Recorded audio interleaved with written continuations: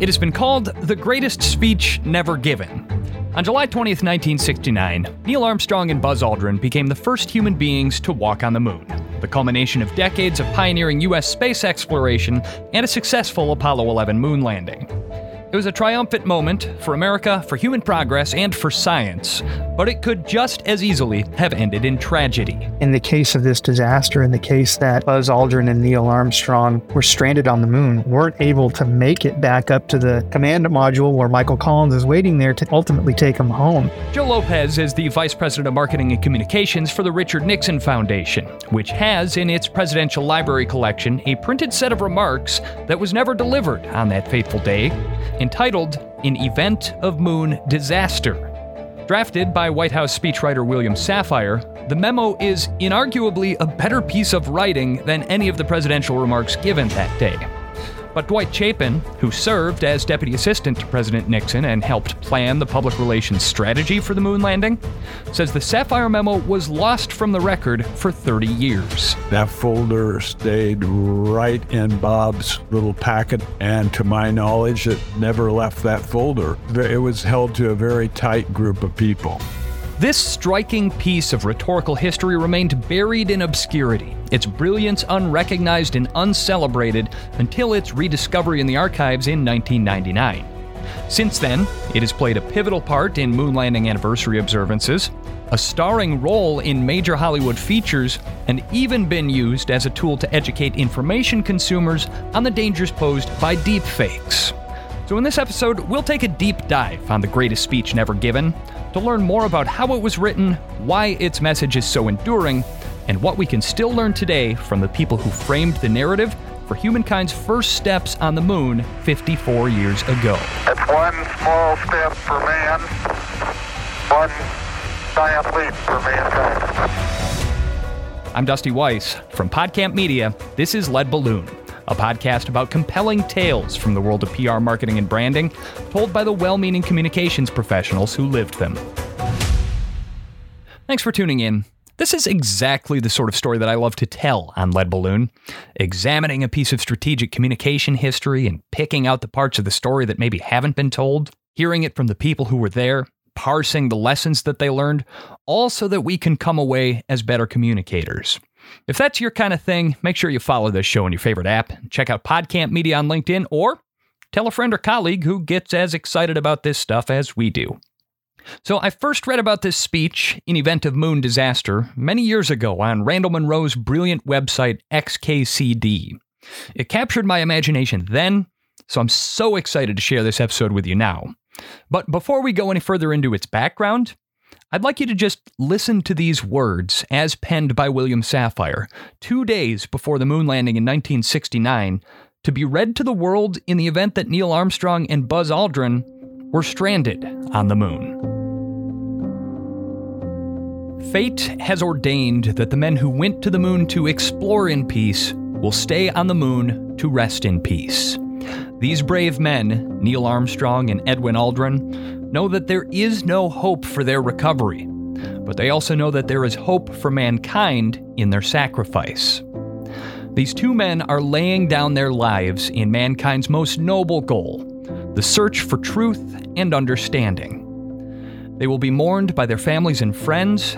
They will be mourned by the nation. They will be mourned by the people of the world. And they will be mourned by a Mother Earth that dared send two of her sons into the unknown. In their exploration, they stirred the people of the world to feel as one. In their sacrifice, they bind more tightly the brotherhood of man. In ancient days, men looked at the stars and saw their heroes in the constellations. In modern times, we do much the same, but our heroes are epic men of flesh and blood. Others will follow and surely find their way home. Man's search will not be denied. But these men were the first, and they will remain the foremost in our hearts.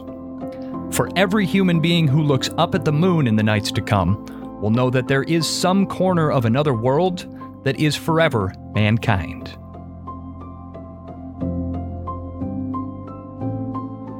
That is a heck of a piece of writing, and unfortunately its author, Nixon speechwriter Bill Safire, passed away in 2009. But we were lucky enough to get in touch with Safire's friend and colleague from the Nixon administration, Dwight Chapin. Bill Safire was a magnificent man. Chapin served as deputy assistant to President Nixon. His post-White House career included stints at United Airlines and as managing director for the international public relations firm Hill & Knowlton. And his memoir, The President's Man, explores his personal and professional relationship with members of the Nixon administration, including Bill Safire. And Dwight was more than happy to fill me in on Bill's background. He had gone to Syracuse. He went to work for one of the great public relations men of all time, Tex McCrary. A force in the world of media and PR alike, McCrary is credited with popularizing the talk show genre for television and radio. He designed the format for the New York Daily Mirror while on his honeymoon. He played a major role in convincing Dwight Eisenhower to run for president, and also among his mentees and protégés, another familiar name, Barbara Walters. Pedigree like that starts to give you an idea where Bill Safire built up his speechwriting chops. Tex is the one that taught Bill Safire basic public relations, and Bill took that and built a firm. He had a public relations firm. He lived in New York City. How that introduction came about, I'm not quite certain. But Bill got into the mainstream of the Nixon campaign process. A moderate liberal who would later go on to lead a Pulitzer Prize-winning career as a New York Times columnist, Chapin says Bill Safire was nonetheless invited to join the conservative Nixon administration, which, in addition to conservative stalwarts like Pat Buchanan and Roger Ailes, included other prominent liberals like Ray Price and Len Garment. One of the leading thinkers of our administration was truly Bill Safire. He had an ability to condense words and to put them into frameworks that the president loved. And you saw that later in his career when he goes on to the New York Times and becomes one of the top columnists. I mean, yes, he was a Republican, but his viewpoints and how he presented things had a real breadth of all spectrums of political parties and thought. Bill was a consummate idea man. I can remember him one time giving me a piece of advice. He said, Dwight, whenever you go into somebody's office, don't spend time looking at them. Look at everything in their office and it will tell you more about them than they will. And I always thought that's really an intriguing idea. So in 1969, the year that Nixon took office, the administration had their hands full. The Vietnam War was at its bloody peak. The social upheaval of the civil rights era was still afoot, and relations with Russia and China were at a frosty stalemate.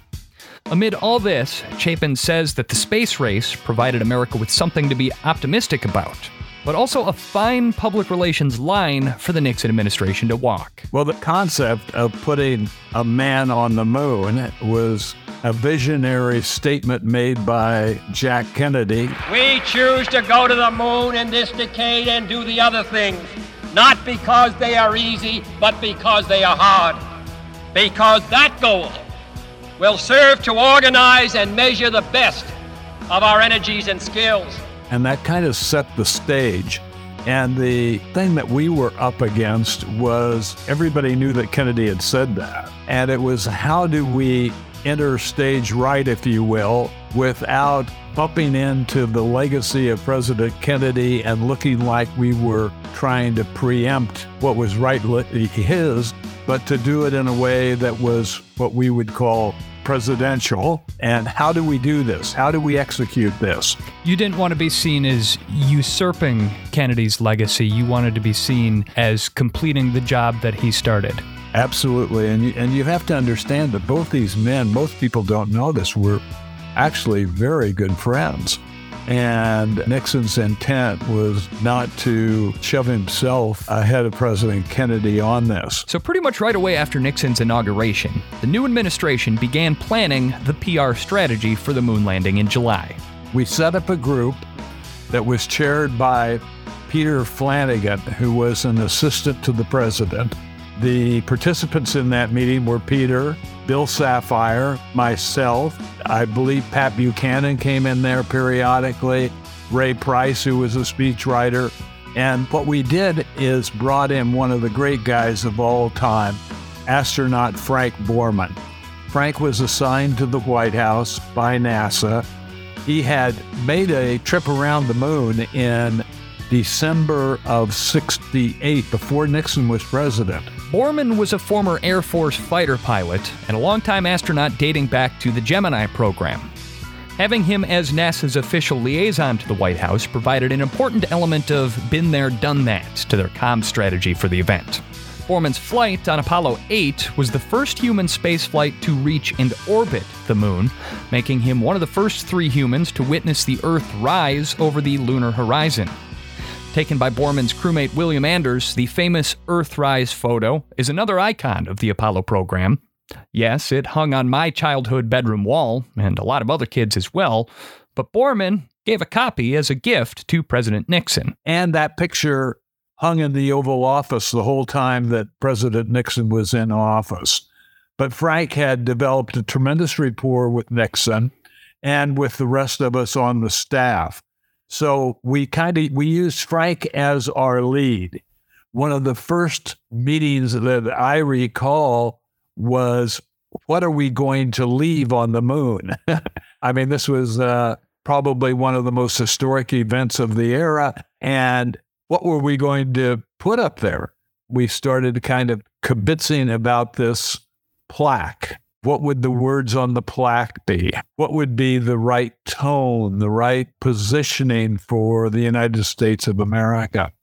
And we spent a lot of time talking about that. Well, because on the one hand, by reaching the moon before Russia, you were essentially crossing the finish line and winning the race. And so it would not have been inappropriate, per se, to include a little bit of gloating on that plaque. Yes. Instead, you struck what I think could safely be interpreted as poetry, the famous line, "We came in peace for all mankind," yes, which was left at that site of the lunar landing. Yes, it was kind of like you couldn't say, "Bravo, we won," exclamation mark. Instead, the plaque inscription that they workshopped together became another icon of the space program and remains today at the site of humankind's historic first steps on the moon.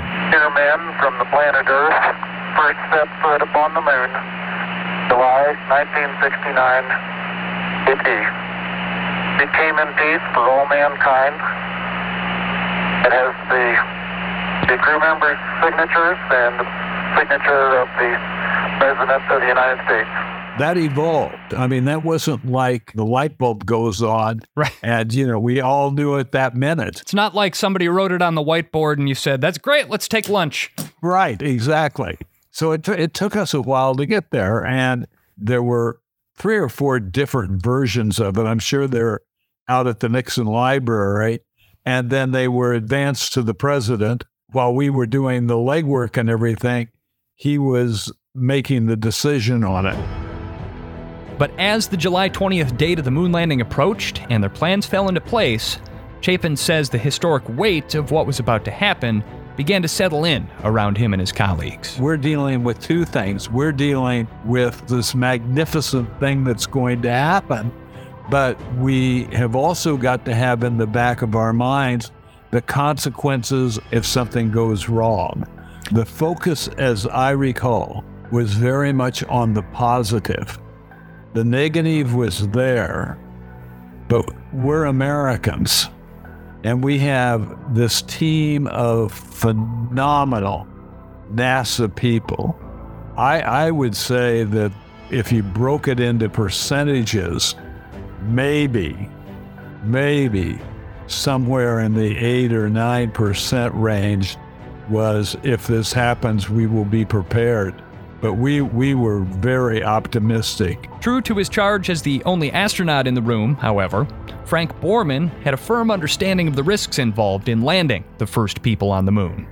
And in a 1999 interview with Tim Russert on Meet the Press, Bill Safire himself detailed the rather blunt phone call that he received. I remember when Frank Borman, who was the astronaut who acted as the liaison with the White House, called me up and said, "You're working on this moonshot.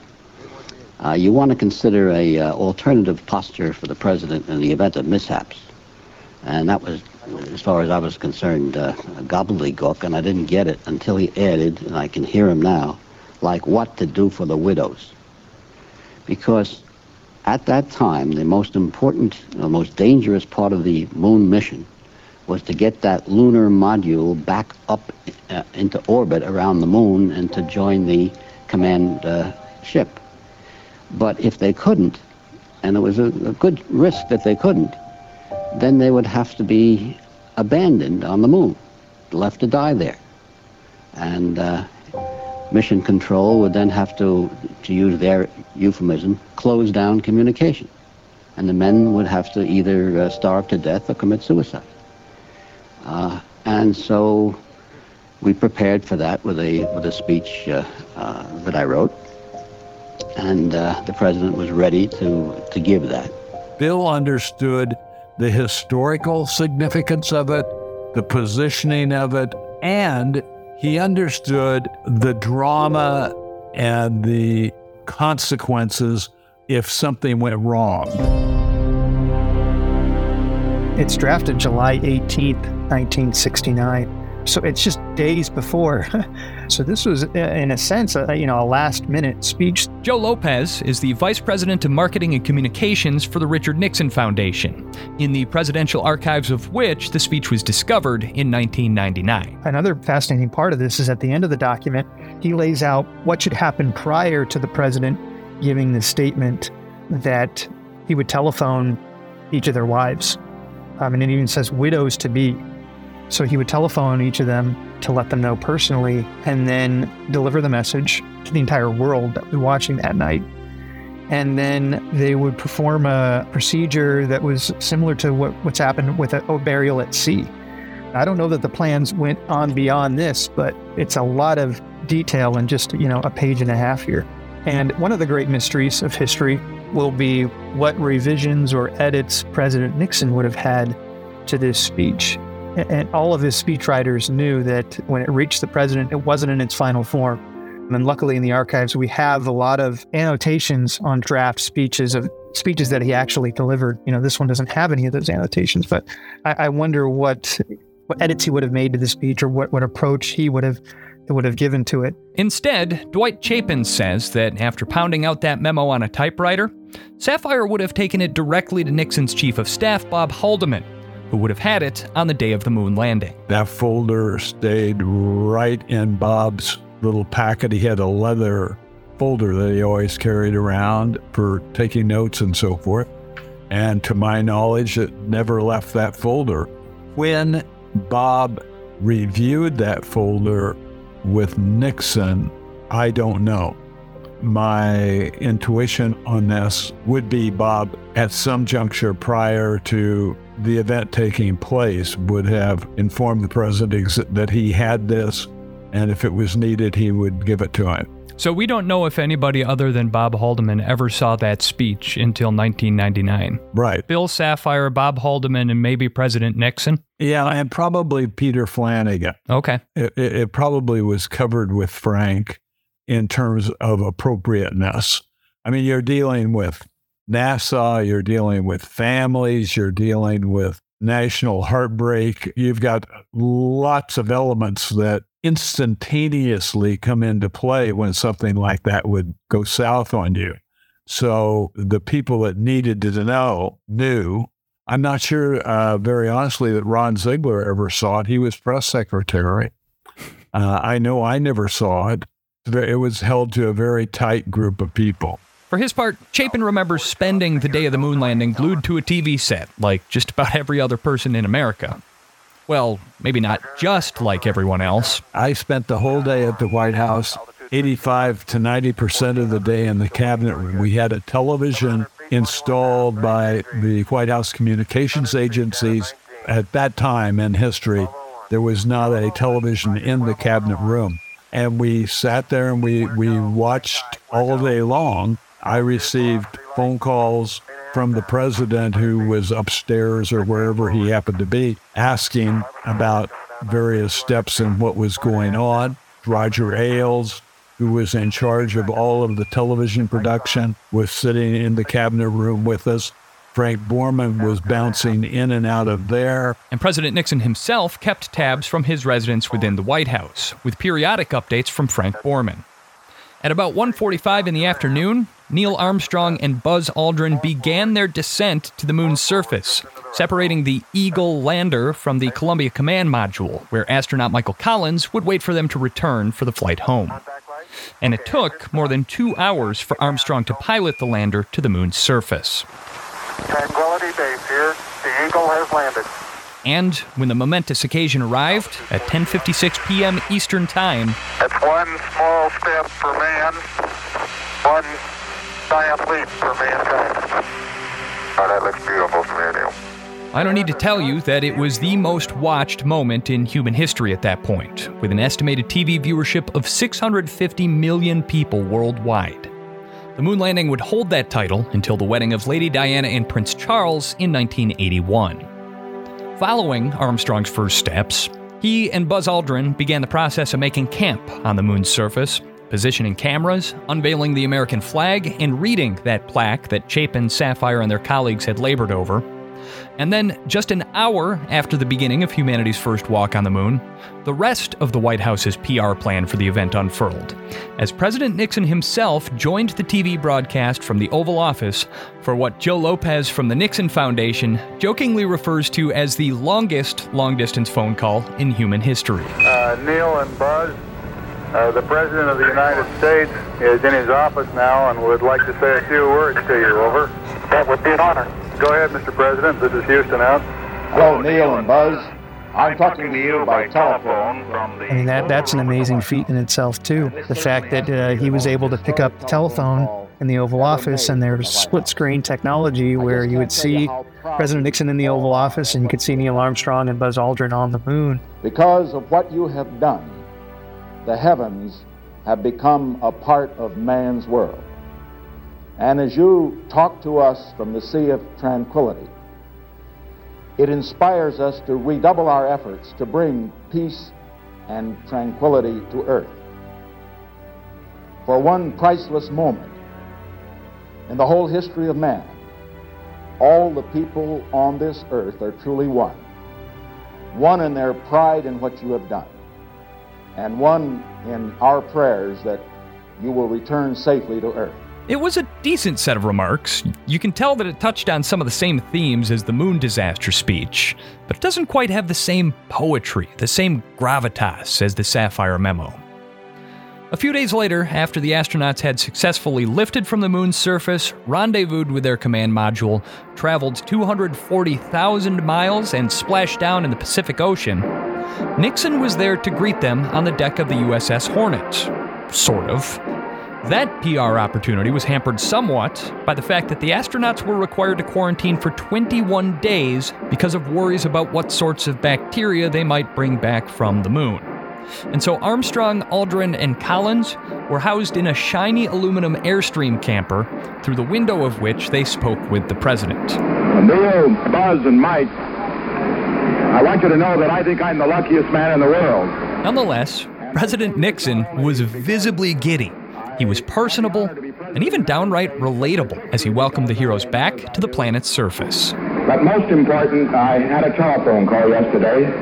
The tour wasn't incidentally as great as the one I made to you fellows on the moon. I made that correct, incidentally, in case you didn't know. But I called three of the greatest ladies and most courageous ladies in the whole world today, your wives.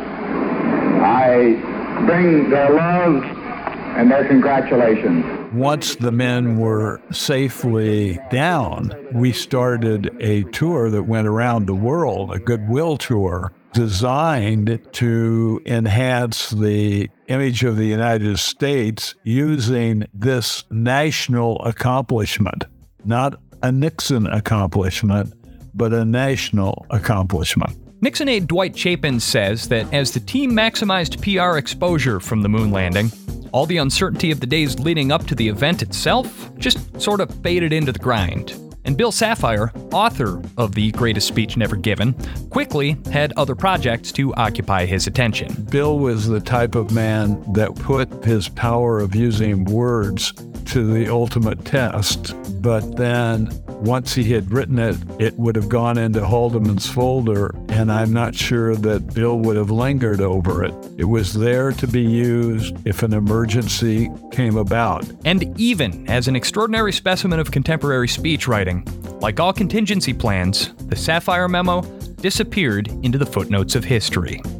Until its rediscovery 30 years later. And imagine thumbing through pages and coming across a page title, "In Event of Moon Disaster," in all caps. So, coming up after the break, how the Safire Memo was rediscovered, how it finally got the recognition it deserves all these decades later, and how a group of artists and technologists at MIT decided to give it new life to deliver a dire warning to humanity. You would have known that this was a great speech, and to have it played out, but with an educational purpose, with those astronauts not having been killed on the moon, I think you would love to see that. All that is coming up in a minute here on Lead Balloon.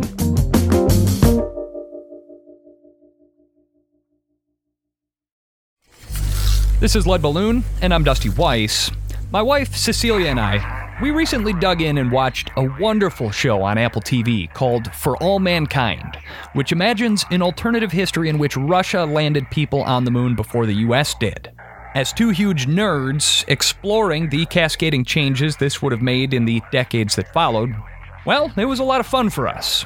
But there's also a scene in Season 1 of For All Mankind that imagines a space travel disaster on the moon, and features some by-now familiar remarks delivered by a fictionalized version of President Nixon. In ancient times, I think, in ancient times, men looked at stars and saw their heroes in the constellations.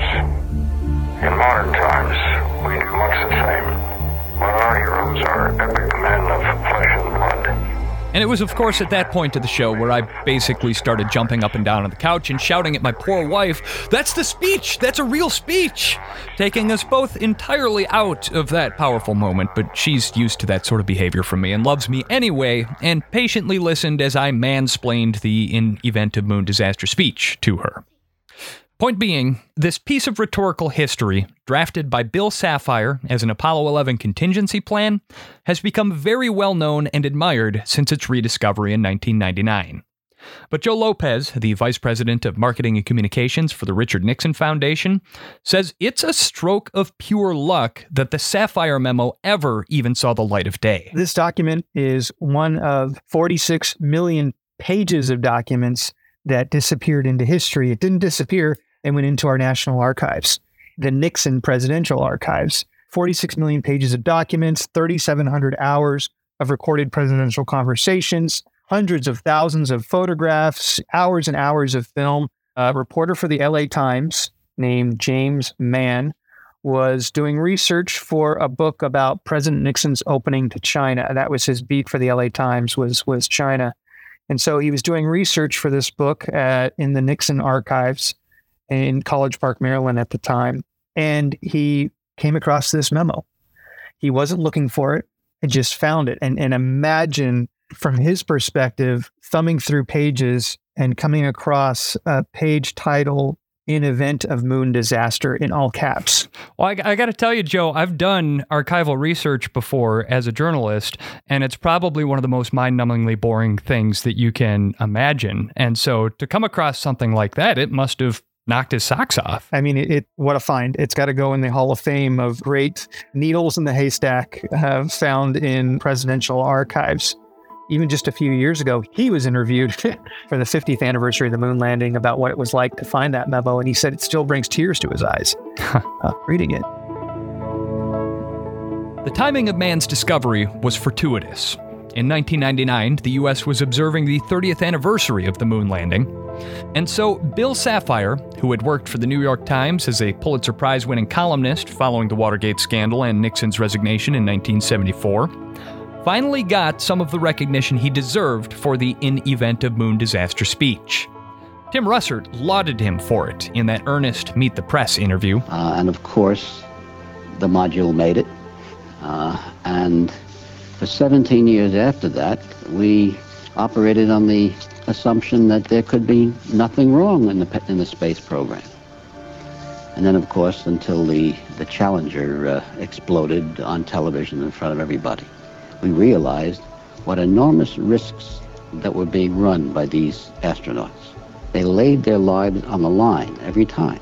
But I don't know that it really got much attention beyond that at the time until the internet came along and made this document accessible to the masses. How do you think Bill Safire felt about this speech? Because this is a guy that was probably grinding out 4 or 5 momentous speeches a week at his apex. Do you think that this is one that he thought about as among his best, or is this just another draft that he pounded out and then never really came back to? You know, I don't know. I would think that the speeches that probably stuck with Bill Safire were the ones that President Nixon actually delivered. Imagine how many drafts he had written that were tossed out or what have you. So it must have been amazing for him in 1999 to go back and read this draft speech and get the notoriety that he deserved for it, because, you know, he probably thought, you know, I spent all this time and effort writing a beautifully poetic and incredible speech that will never be read and never be seen again. So, you know, I'm happy for him that he was able to actually see the day that it was uncovered. It's funny, every few years, it seems to be there's a major story written about this memo, this document, the speech that was never delivered, even though there's nothing new about it. You know, we've known about it for the last 20 years, but every few years it seems to get a nice bump of attention. Perhaps most notably, one of these recent bumps in attention came courtesy of a viral MIT project and installation about artificial intelligence. Francesca Panetta and Halsey Burgund were co-directors of the short film at the heart of the 2019 project, which used an emerging AI technology to simulate a version of Richard Nixon actually giving the greatest speech never given. Deepfakes use artificial intelligence to manipulate either the voice or the visuals of videos and audio to make people say or do things that they never did. And then there's this memo that actually exists that is incredibly beautiful, that is a part of a seminal moment in the history of the world and history of humanity, really, and it never was said. So how fascinating would it be to not only use this as a way of helping teach the public, if you will, make them aware about the power of this technology, but also thinking about how things could have gone differently. It was sort of a moment of clarity for us when we thought about bringing those two things together, and it felt right. When we first made this project, we took it to the International Documentary Festival in Amsterdam, and we built a 1960s living room setting, and we played this video on an old TV set. And it was really interesting watching audience members come by and see this video. To be honest, some of them couldn't even believe that it was a fake. And we had to be really careful about the messaging around the project, both as an installation and then when we later put it up online as a website, that our messaging was very direct and said, this is a deep fake and we're doing this to try and show you what's possible. We had people watch it repeatedly, getting nearer and nearer to the TV, watching the lips, trying to see if they were out of sync, trying to see if they could see any gaps around the mouth area that they could detect. It became like a game for people trying to see if they could spot the deep fake, which is pretty hard. And I think there are a couple of reasons why emotionally it really resonates when audiences watch this film. You know, one is Bill Safire's incredible writing, and there's no way our film would have been anywhere near as powerful if we didn't have him as our writer for this project. But I think the other is that very real possibility that this could have happened. You know, it's very confronting to have the kind of odds of that really, really shown to you as a possibility, which is not something that we contemplate. So it is now that there is time, if only briefly in this busy morning, to think of those three men and the burdens and the hopes that they carry on behalf of all mankind. Fran and I are artists, and we wanted to create sort of an entire alternative sort of history, and we do a lot of work to sort of lead up to the need for this speech to be delivered. And, starting with liftoff, we have a liftoff, 32 minutes. 3, 2, 1, blast out, all this kind of stuff, going through space, getting to the moon. We do it very, very quickly, but the point being that it is not just this speech coming out of nowhere. We've done a lot of work to try to create a world, and then we hope that our audience will take that world and run with it in their head and think about the implications of how easily this could have been the case and what would have indeed happened to the history of humanity had this one thing changed. Lost data flight. Well, it'd be an understatement to say that you made a splash with the project. You were honored with an Emmy, you went viral on the internet, and generated perhaps the biggest audience yet for this forgotten piece of remarkable speech writing. But sadly, the one person who wasn't able to see this project come to fruition was Bill Safire himself.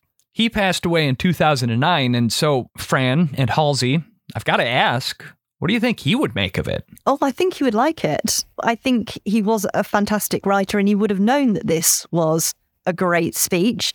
And to have it played out, but with an educational purpose, with those astronauts not having been killed on the moon, I think he would love to see that. It still gives me the chills hearing it, even reading it, but more listening to it, just hearing the sounds. What's your favorite part? Oh, gosh. That's a tough one, isn't it? I always think of epic men of flesh and blood. I don't know, there's something, and the whole notion of these men sacrificed for the benefit of humanity, and we're going to keep on going, and we're going to keep on trying to discover things. The whole thing is so wonderful. It's really hard to say what the best part is. The whole thing is an appropriate answer to what's your favorite part. I mean, when, we had to make some trailer videos, to promote our film. And it was really hard because how do you pick the best sentences from that speech when it's all so wonderful? Good evening, my fellow Americans. Fate has ordained that the men who went to the moon to explore in peace will stay on the moon to rest in peace. These brave men, Neil Armstrong and Edwin Aldrin, know that there is no hope for their recovery, but they also know that there is hope for mankind in their sacrifice. For his part, Joe Lopez from the Nixon Foundation feels the same affection for the Safire memo as Fran and Halsey. And though he never got to meet him, a kind of kinship for Bill Safire. I mean, imagine being in his shoes. You've written speeches, I've written remarks and speeches before. Having to sit and write this speech, where would you start with it? I would start at my desk with a bottle of scotch. Right, exactly. I don't know that was the route that he took, but man, what a speech. I believe this is the only draft that exists, so I don't know how many iterations that he went through. You're looking at the timeline here, he didn't have much time to put this together, so you think he just did a marvelous job for the time frame. When I first reached out to you about having this discussion, you actually emailed me back and said that just by pure coincidence, you had just been rereading over this memo that same morning. So as one strategic communicator to another, what is it that you personally love about this piece of writing? I feel inspired by it, to be honest with you. These two men are laying down their lives in mankind's most noble goal, the search for truth and understanding. They will be mourned by their families and friends. They will be mourned by their nation. But, a line that really sticks out to me. They will be mourned by a Mother Earth that dared send two of her sons into the unknown.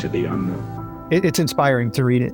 In their exploration, they stirred the people of the world to feel as one.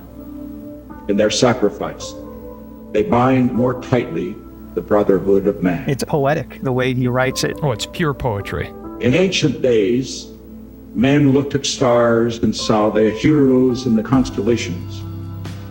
In modern times, we do much the same, but our heroes are epic men of flesh and blood. Others will follow and surely find their way home. Man's search will not be denied, but these men were the first, and they will remain the foremost in our hearts. For every human being who looks up at the moon in the nights to come, will know that there is some corner of another world that is forever mankind. Good night. Some corner of another world that is forever mankind. Which is just an incredible, and it gives me goosebumps just hearing it right now, this notion that if Neil Armstrong and Buzz Aldrin had been stranded on the moon, that every time somebody looked up at the moon from that point in history forward, they would be looking up at an enduring monument to the sacrifice that they made for human progress. Absolutely. Every kid looks up at the moon at night and thinks about, what is it like up there? What is up there? And to know that man has been there. We've been to the moon. It's been a long time. You know, we haven't been to the moon since the Nixon administration. And I know there are plans to get back there, but what if they would have been stranded? Would we have gone back? And what would have that looked like, right? There would be 2 burial sites on the moon. I mean, it's thank God we didn't get to that point, but it's a tremendous piece of writing. I think if President Nixon would have had to deliver this speech, it probably would have went down as one of the most famous speeches ever delivered. Thankfully, he didn't have to do that. I'm sure that deep down in his soul, the president said some prayers that night that thank God I didn't have to go a different direction on this. Dwight Chapin, Nixon's White House deputy assistant, says he's glad to see speechwriter Bill Safire getting his due. He understands why so many are enamored with the speech, though he's a little bemused by all the buzz that it's caused. I think people were surprised that that document existed. But if one stopped and thought about it, I mean, it was a common sense thing to have done. We were a very efficient organization. You can't judge us by the consequences of how Watergate was handled. The Nixon White House was really, truly like a very fine Swiss watch on most things. I mean, there's no question they blew it on Watergate. But you look at the unfoldment of China or any number of different events, and we had a procedure and we had it working right, and this was part of that. I should also add, Mr. Chapin, that if there is a recurring theme on this podcast, it is that I detest bad cliches in the media and public relations. Hate them. And if I were to make a top 10 list of those cliches, somewhere in that list would be the application of the suffix "gate" to any new scandal as it breaks, whether we're talking about Pizzagate, whether we're talking about Travelgate. We even did an episode of this show about Bridgegate, the scandal that befell New Jersey Governor Chris Christie over politically motivated lane closures on the George Washington Bridge. Now, you note in your book, The President's Man, that Bill Safire, the man that we've spent much of this episode lauding for his rhetorical genius, is among the first writers in American popular culture to popularize the Scandalgate cliche. Why'd he go and do that to us, sir? I don't know, but he would be writing Balloongate tonight. You know, Bill had a phenomenal sense of humor. And I think lots of the use of that gate thing was to ridicule some of that Watergate stuff. I don't know exactly how to answer your question other than to say if he were alive today, he would be writing a column on Balloongate. I think you're certainly right that he would. Well, Mr. Dwight Chapin, deputy assistant to President Richard Nixon all those years ago and author of the book The President's Man, The Memoirs of Nixon's Trusted Aide, this has been an incredible conversation, a great learning opportunity for me, and I thank you so much for joining us on this episode of Lead Balloon. Well, Dusty, it's been terrific. I've enjoyed it, and God willing, we're going to put a lot of men on the moon, and everything's going to go safely in the years ahead. And then on to Mars. Yes, Mars. I was promised Mars sometime in my lifetime. It'll happen. Dwight Chapin and I, by the way, we actually spoke at length about the Watergate scandal, campaigning for Nixon, his regrets. He actually served 9 months in Lompoc after he was convicted of lying to the grand jury. But Dwight maintains his innocence and stands by Nixon. That is an interesting conversation in its own right, and so we'll be releasing that down the line here as a bonus episode. Thanks are due as well to Joe Lopez, Vice President of Marketing and Communications for the Richard Nixon Foundation, for making the connection with Dwight and for sharing his insights as well. And thank you to Francesca Panetta and Halsey Burgund, the co-directors of the MIT In Event of Moon Disaster Project, which you'll recall was intended as a warning against the misinformation threat posed by deepfake technology. In the 4 years since that project, they tell me that the deepfakes have become much more convincing and much easier to make, which is both amazing and terrifying. So we are working on a full-blown episode with Fran and Halsey about the public information implications of deepfakes, and you're going to want to make sure that you're subscribed to Lead Balloon in your favorite podcast app so you can hear that one when it drops.